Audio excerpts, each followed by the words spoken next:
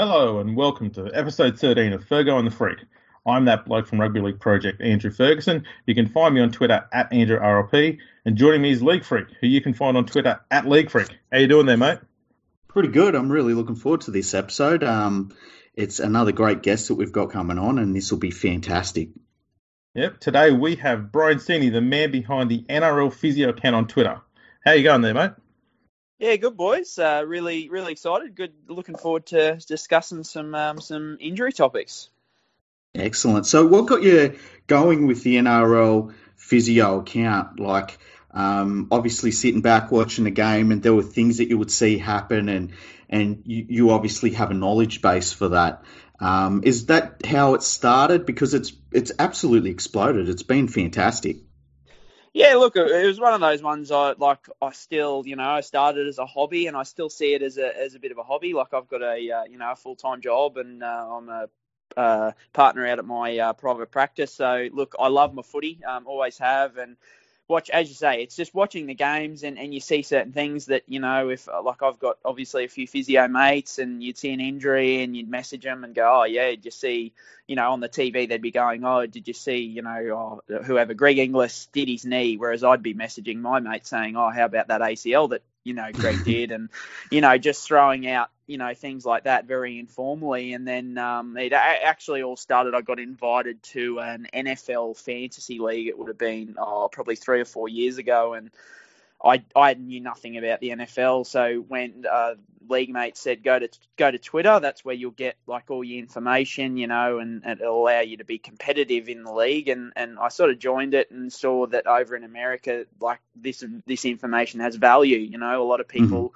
Those explanations of injuries and recoveries and rehab and stuff like that. And I just thought, oh, wow, well, that doesn't exist at all, particularly in the NRL, but, also in the Australian sporting landscape. So I just created, I thought, okay, I like the NRL and I'm a physio, so I just called myself NRLPhysio, not expecting much to come of it. And it's just gone from strength to strength, really. And it's just all stuff, people always, will often ask me, oh, how do you have time to do this, and how do you, and really, it's just all stuff that is automatic knowledge.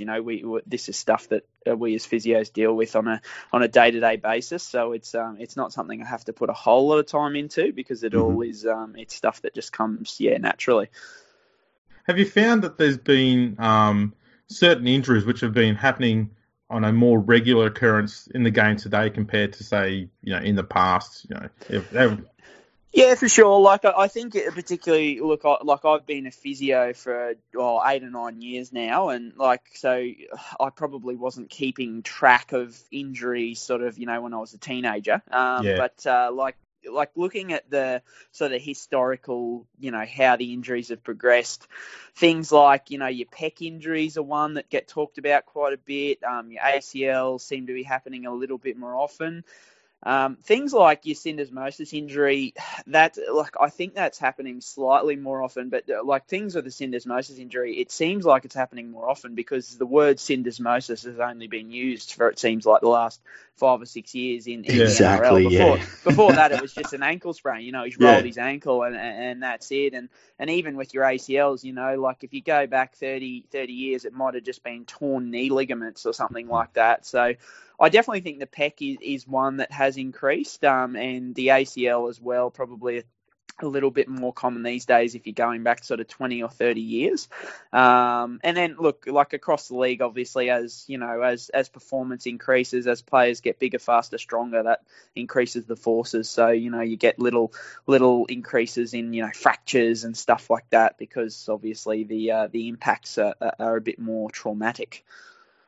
Do the NRL clubs these days, do they look at how hard they train the players, how many hours they put in for training, how many games they play, how many minutes they play, and things like that, in an effort to try and cut back on repetitive use injuries? Oh, absolutely. And that's you've pretty much named all the things that they monitor everything the players do these days. And I think training can, people like this overtraining can get a bit of a bad rap sometimes, because people say, oh, the players are overtrained. That's why they're getting these injuries. But like the clubs, they have that sports science behind them that they train like they do because they want to increase their performance. So they want to get bigger, they want to get faster, they want to be able to change direction at a quicker rate. So they're increasing performance. Now, if you increase performance, as I said before, that increases, the speed that's going, it increases the impacts, all that kind of stuff. So there is an increase, risk of injury through those mechanisms.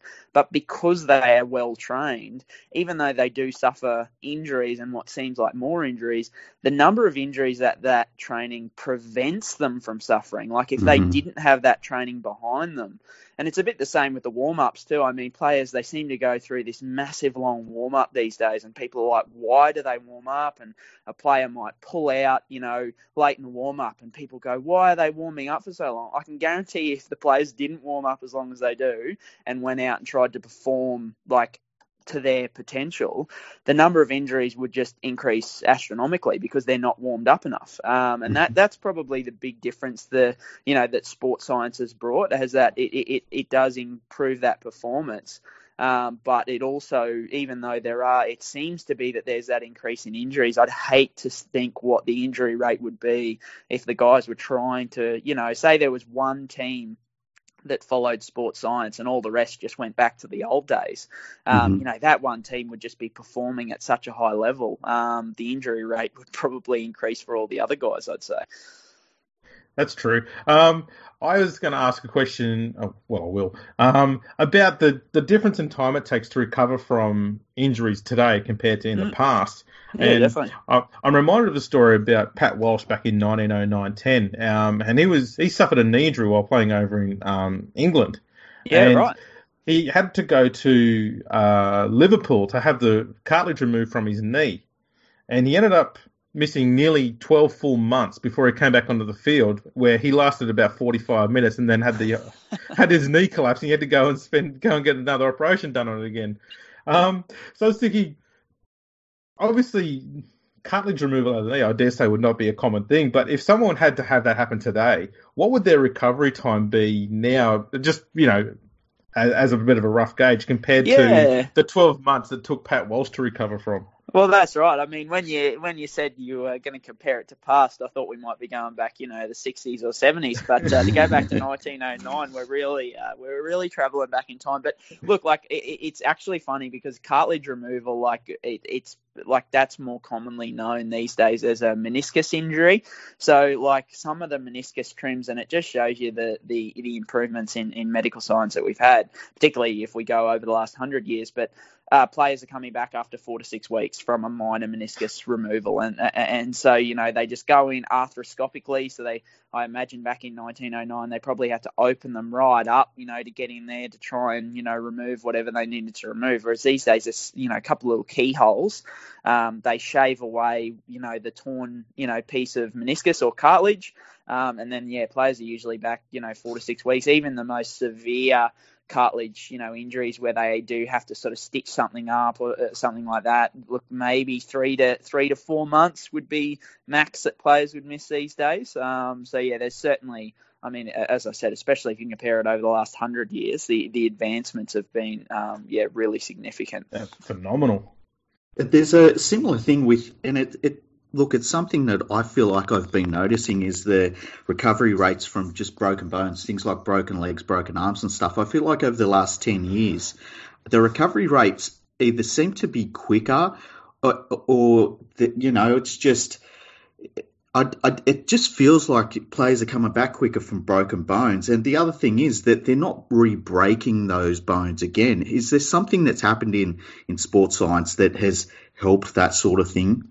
Yeah, look, I think surgical advancements are the big ones there. Like there's so many different surgical techniques that, players can undergo these days for different fractures. And that just, stabilizes, whether it insert a pin or a plate or a rod or anything like that, that stabilizes the fracture nice and early. It helps with the early healing and stuff like that. So, you've got your sort of increases there. And then once again, it's the improvements in rehab rehab. So we've got a greater understanding of, okay, what do we need to do to load that bone back up? When is it safe to start loading it? We've got the access to scans now, which, allows us to rescan and go, how's the structural integrity of that bone? Is it ready to go? Are we not okay with it? Do we need to sort of load up the muscles around it a little bit more to help sort of protect it and stuff like that? So it's just every 5 or 10 years that passes, like there's, new surgical techniques that are coming out. Aaron Woods, for example, just recently, he fractured his base of his fifth toe. The surgical technique that they use there, it only just started getting used. I think the first one in the NRL was in 2008. Joey Leilua, they just put a screw sort of right along the length of the bone. Now, before that, it was an injury because it's a bone that has really poor blood supply, and it's obviously in your foot, so you use it quite a lot. You're looking at, 6, 10, 12 months sometimes out of the game if you suffered a fracture of that bone. Woodsy's looking at missing 10 weeks, because of this new surgical technique that they've found. So there's so many advancements that just allow the players, to come back quicker and quicker and quicker, which is really, really good for the game. Now, I've watched you on Vossi's The Fan, and I think he said on there a few times that with the increase in pec injuries, could be linked to the players wearing these ridiculously tight football jumpers. Is that something that's the attire that the players wear? Is that something that can actually lead to a lot of injuries like that? And would that also be linked to, I suppose, boots being tighter? I guess having an increase in injuries on ankles and stuff. I don't know. Just sort of absolutely. Yeah, so look, like I'm going to call, and I do call this one the Vossi theory, the pec injury one, because look, it's not one that's been specifically studied, and Vossi he's very, very, firm on his belief, and looking into it, that when in the old days with the looser jerseys, we used to see a lot of hand and wrist injuries, even elbow injuries, because your hand would get caught in that loose jersey. So that would, cause different injuries in those regions. So I sort of said to Vossi, look, there could be some merit into it because, if you're not getting those increased forces through the hands and the elbow, then it passes it up to the next biggest spot, and that's shoulder and pec and stuff like that. I do think the pecs sort of definitely more come down to the players getting, bigger, faster, stronger, particularly in through the chest and the shoulders. They're like the where the pec usually tears is through the tendon, or where the tendon attaches into the muscle at the front of the shoulder there. And so you've got these growing muscles, these growing forces, but the tendon tends to stay approximately the same size. The tendon can't sort of grow quite as much as the muscle can. So that, the increased forces through that area, and especially with how explosive the game is, like most pec injuries are those explosive injuries.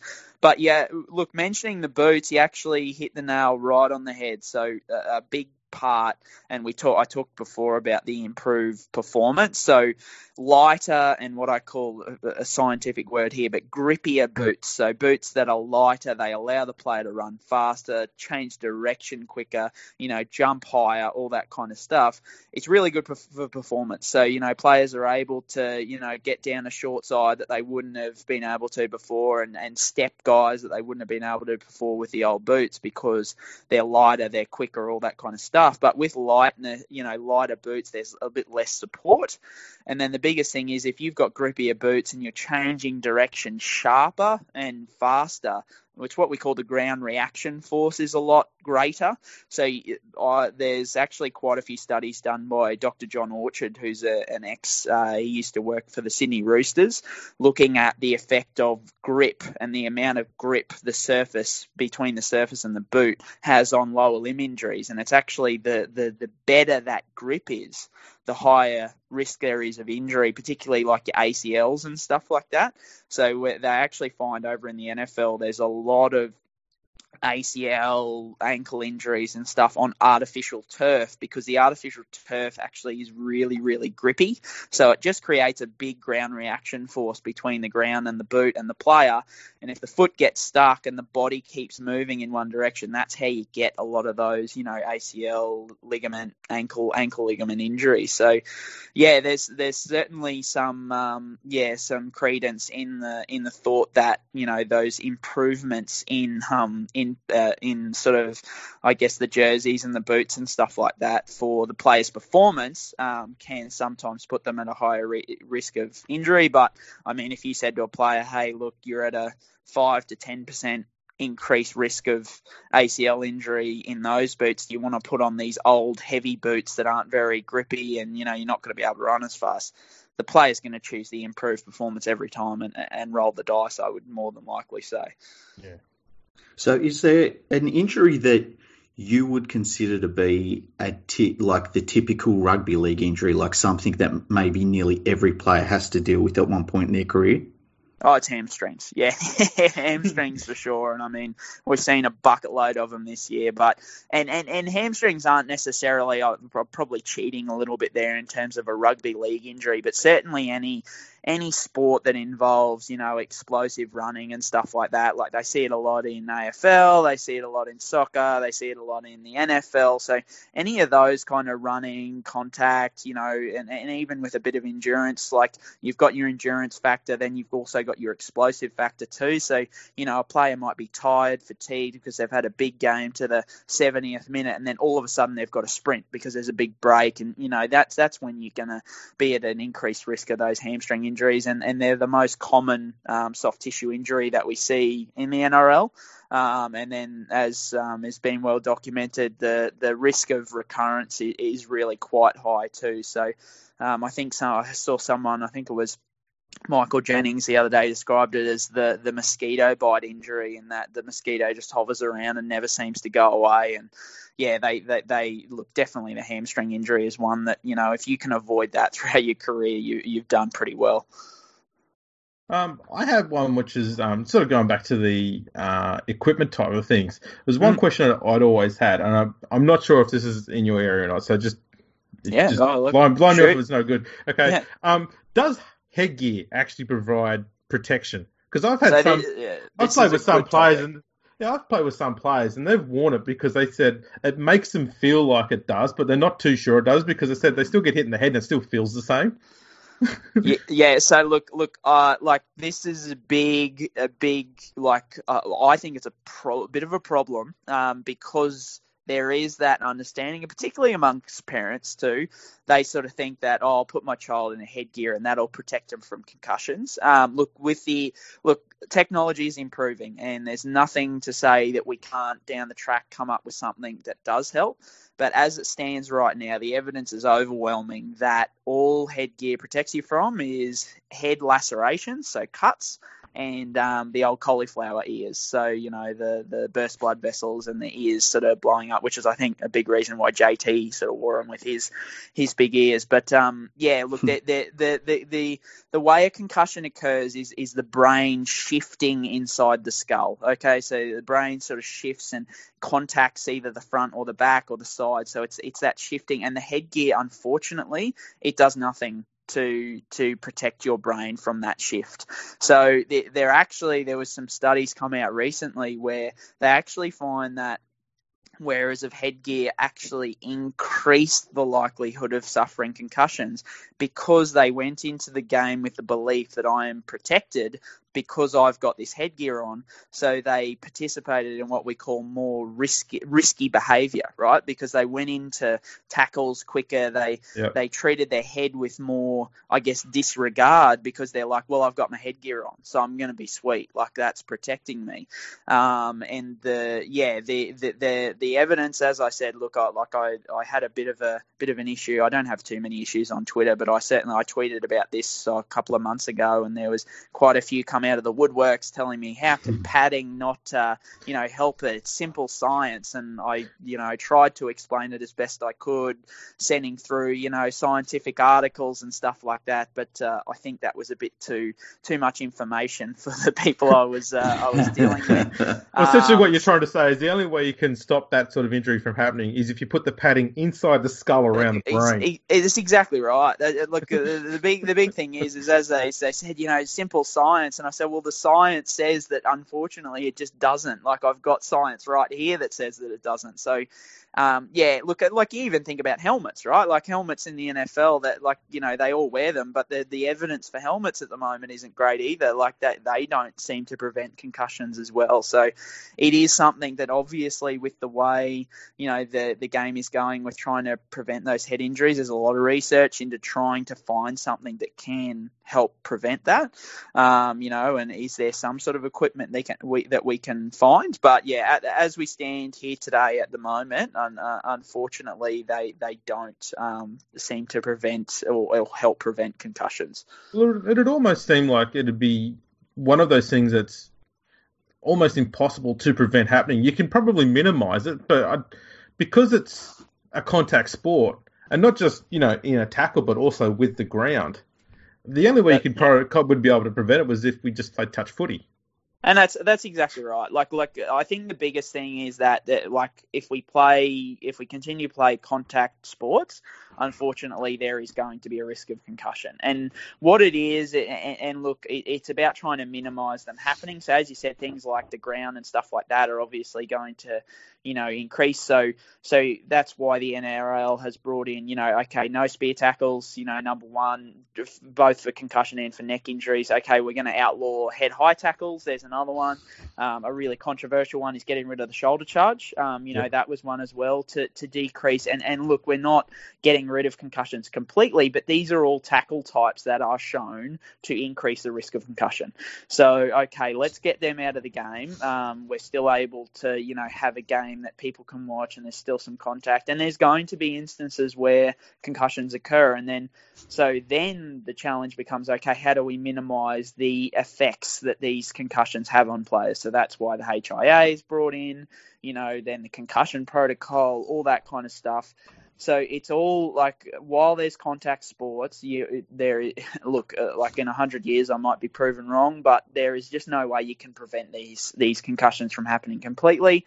But these two priorities are A, to try and reduce the number of them occurring through, rule changes and stuff like that. And I think it was under 19s rugby over in the UK, they actually trialled recently no tackles above nipple height, which was quite interesting. Once again, like, we sort of had a joke in amongst the medical community. I'm like, what do you cut two holes out in the jersey to see where the nipple height is? Like, what if you have sensitive nipples though? Like, man, what about those players? But so are we saying that on the nipple would be bad, or is that the sideline?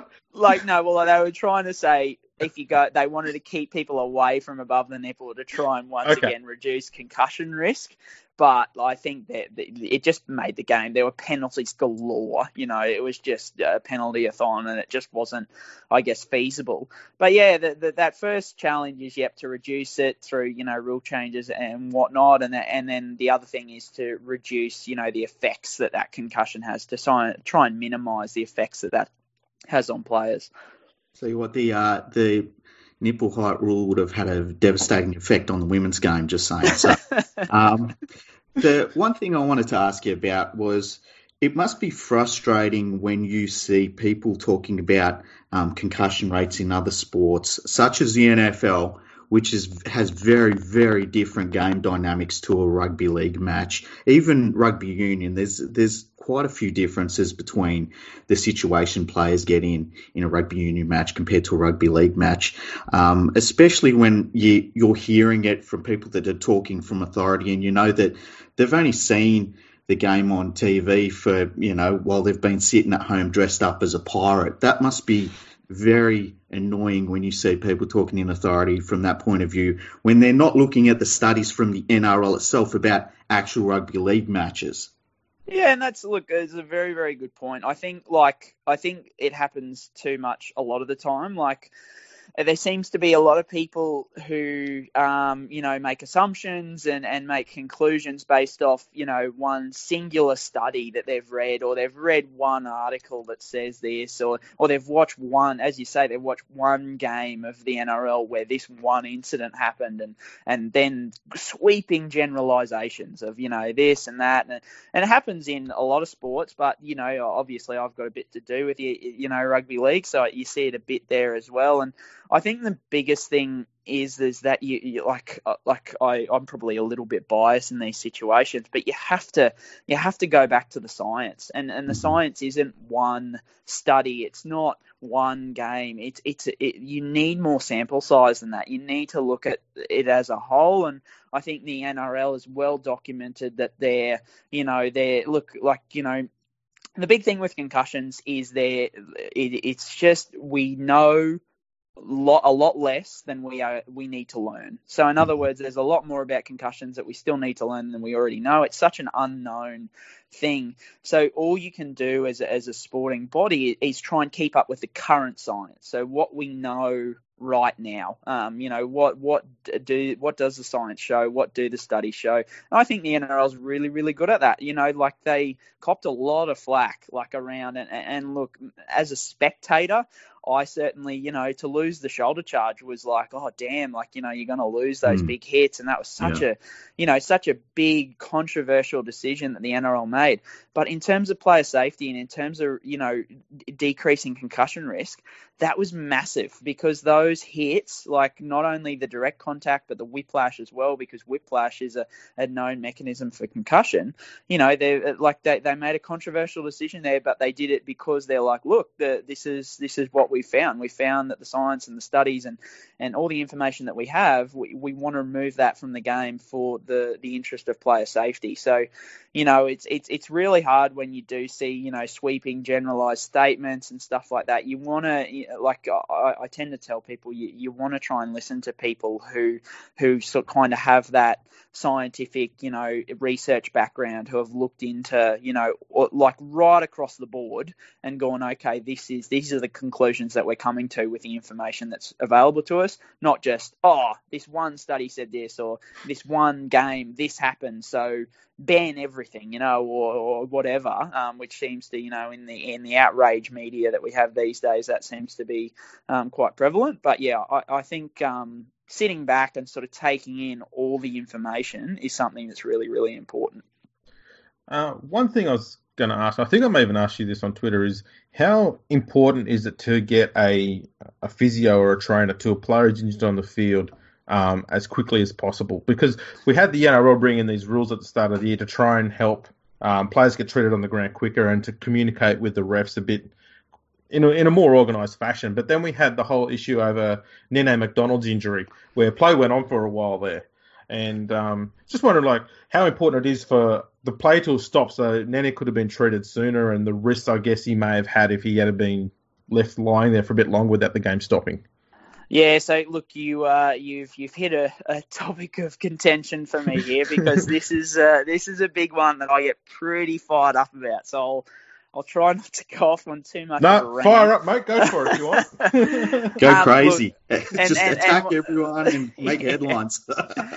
Yeah, look, I'm a massive player safety, right?